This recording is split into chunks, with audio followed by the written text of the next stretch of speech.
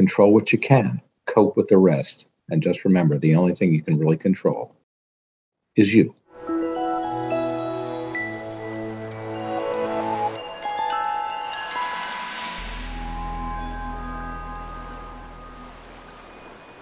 Well, hello, everyone. You're back on the Faculty Factory podcast with Kim Skorupski and the whole community around faculty affairs and faculty development. Today on our reunion series, we have Dr. George Everly. Hi, George. Good morning, Kim. Well, thank you so much for coming back. Those of you who are perhaps new to the Faculty Factory podcast, Dr. George Everly has an episode that you might want to look back on. It'll be posted on the website. Episode number 101, which was right around holiday time in 2020.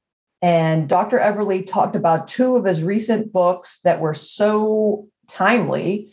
One is Crisis Leadership, and the other was Unforgettable. And so I just wanted to maybe just pause and let Dr. Everly introduce yourself.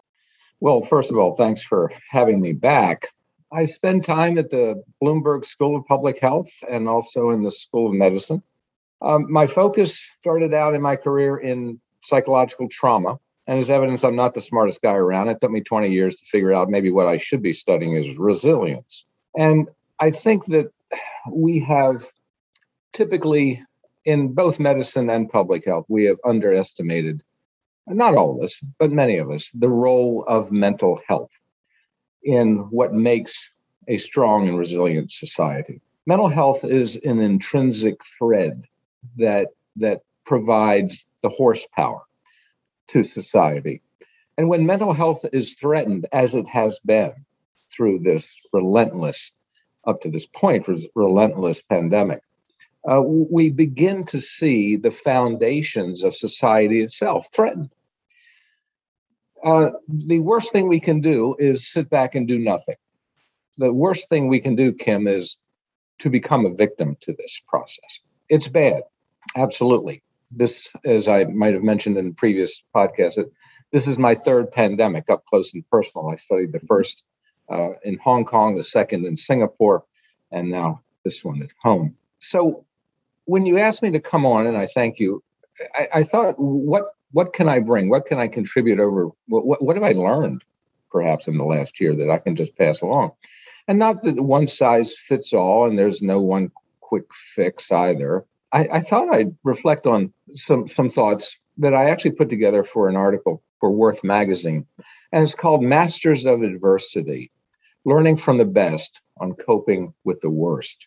So what have we learned? What have I seen? And again, this is one person's observation, but what have I seen not only in the last 2 years, but the last 39 years or 40 years or so? And not only studying bad things, but taking a look at what people do to not only bounce back, Kim, but perhaps spring forward. Is it really possible that from the ashes of the phoenix, something bigger, better, bolder can emerge? And I think they can. So what are some of those tips? What have I learned from what I call the masters of adversity? They first and foremost, I believe, have an attitude of resilience. That's not enough. I mean, that's pithy. What does that really mean? To me, that means that they understand, forgive the triteness, but they understand life is a journey. I mean, it really, really is a journey. And if we set life up as destination points, whether they are good things or bad things, they will define us. If we understand that life is a process, these things will never define us. They will simply be milestones. We cannot allow a pandemic to define us. We must see it as one point on this marathon of life. So the first thing that I think those masters of adversity saw and understood was this is a process. And sometimes, albeit painful, it is the opportunity to not only bounce back, but to spring forward. How do they do that? Second point, they have a vision. And that vision is of tomorrow. That vision is of a tomorrow that can be better than today. They believe that that vision is more than just this ethereal construction, but rather it can be a self-fulfilling prophecy. And as I know you're aware, Kim, the science of self-fulfilling prophecy is really quite amazing. The notion goes back to the sociologists, the Thomas theorem, and then Robert Merton, who basically said, as you believe, so the likelihood of that action coming true is enhanced. And we also know that the more you think about something, the better you become at it. So if you think about worry, if that's what you do, the more you worry, the better you become at it. What the masters of adversity do is see the vision. And the more they think about a better tomorrow, the closer they become to that reality, if that makes any sense. George, this makes so much sense. And I forgive me, but I just want to jump through this Zoom screen and just grab you and just everybody knows on the podcast, I can't help but keep my mouth shut. I have a sticky note that says, wait, why am I talking? But I can't help it because I'm a sociologist by training, my BA, my MA, my PhD. And so when you say Thomas Merton, I'm like, yay! As men define situations, they are real and their consequences. And I imagine as women define situations as real, they become real in their consequences. And everything you're saying is so spot on. And yes, we see this idea of a vision, what we think about, we are, and the whole, even if it's biblical, our thoughts belie our beliefs, our thoughts, our actions, our behaviors, and our destiny and our character, our destiny, the whole line of thinking. And can I ask you to think of some concrete ways that faculty members listening to this podcast right now saying, well, yeah, attitude of resilience, number one, check. I'm working on it. It's tough, but I get it. Yeah, mindfulness, I'm doing yoga. I'm trying to be as resilient as I can. Number two, vision. My vision is cloudy, George. How do these people have a vision that is clear? And what happens when someone has a vision and all of a sudden that vision goes poof, or chunks of that vision start falling off? What can we do to recreate the vision, to repair a vision, to make that vision more crisp? Because I see a lot of faculty members go, well, I had a vision. I thought I had a vision, and now I'm here. And now everything's all cattywampus. What can we do about, if we can pause just a moment, if I can, beg you to just go a little bit deeper to say, don't panic if you don't have a clear, crystal clear vision right now, or it's changed. What do we do? I'll shut up. No, greatly stated, because things don't always go according to plan. And I think that's what you're saying. So what happens when the train goes off the rails? Sometimes, Kim, we have to help the train get back on the rails. So what do we understand? We understand the power of tenacity. Maybe one of the single best maybe one of the single best predictors of happiness and success in life. Those who give up never know how close they came.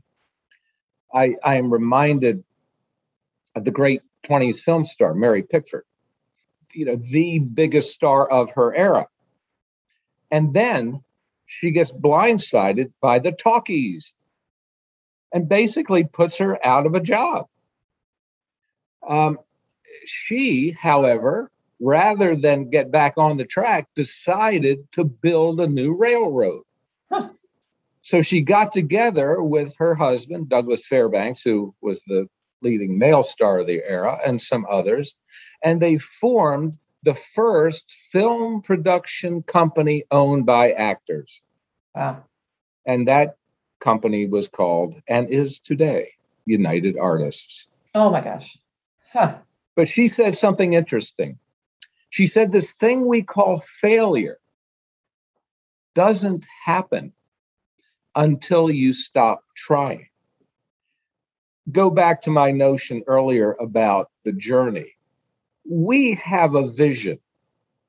I have a vision. You have a vision. And you've said, and others whose visions have become clouded or disrupted or no longer viable.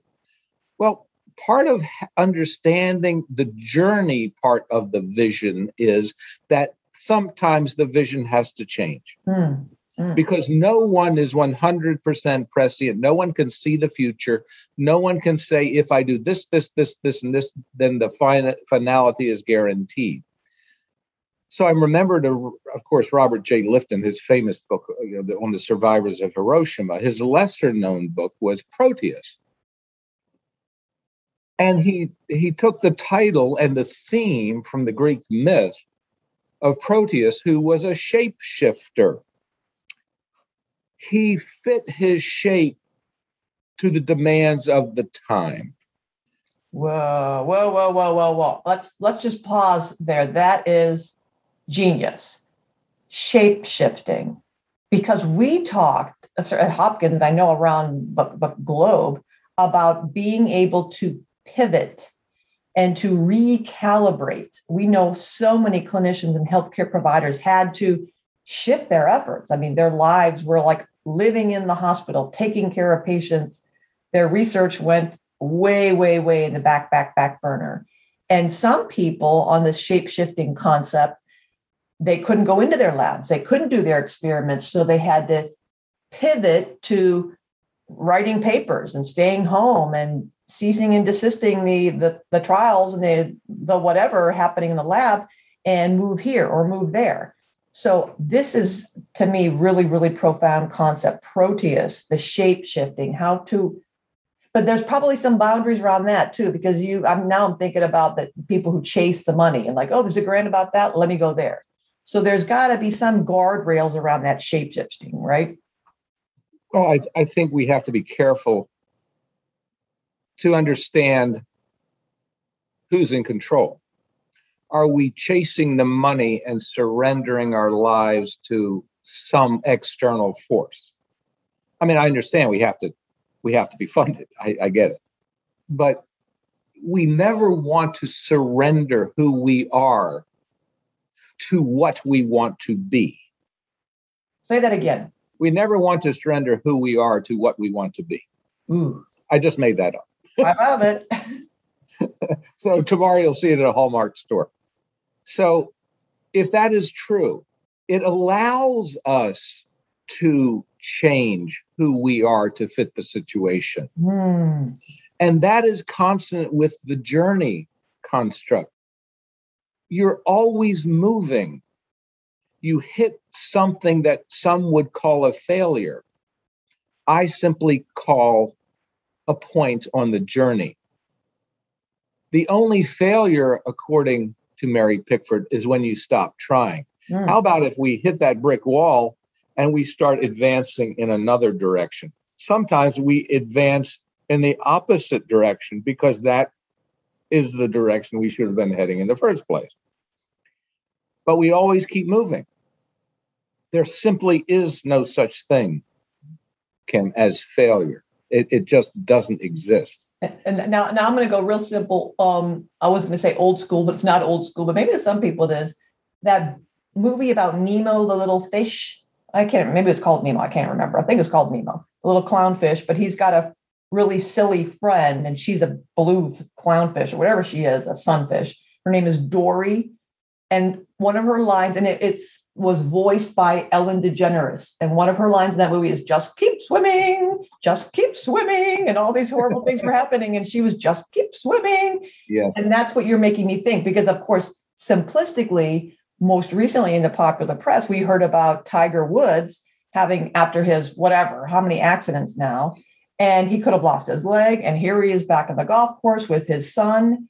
So here's an example of someone who fail, horrible crisis, trauma, drama. I might as well, this is maybe the universe telling me I ought to give it up and stop doing this. But no, he held the line and stayed true to that.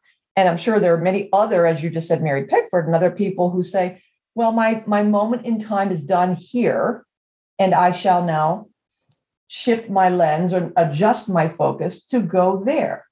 And I think what you're saying is so valuable for academic medicine faculty who maybe are intent on careerism, that I must get the next promotion title. I must go from instructor to assistant professor to associate professor to full tenured professor. to assistant dean, associate dean, up the ladder. And you're right. When we focus on those end points, if that doesn't happen, if the marriage fails, if you get fired from the job, if you lose the house that you bid on, whatever, you could be destroyed versus saying, oh, Kim Skrupski here. I always thought I'd be an NIH-funded researcher my entire life in gerontology and sociology.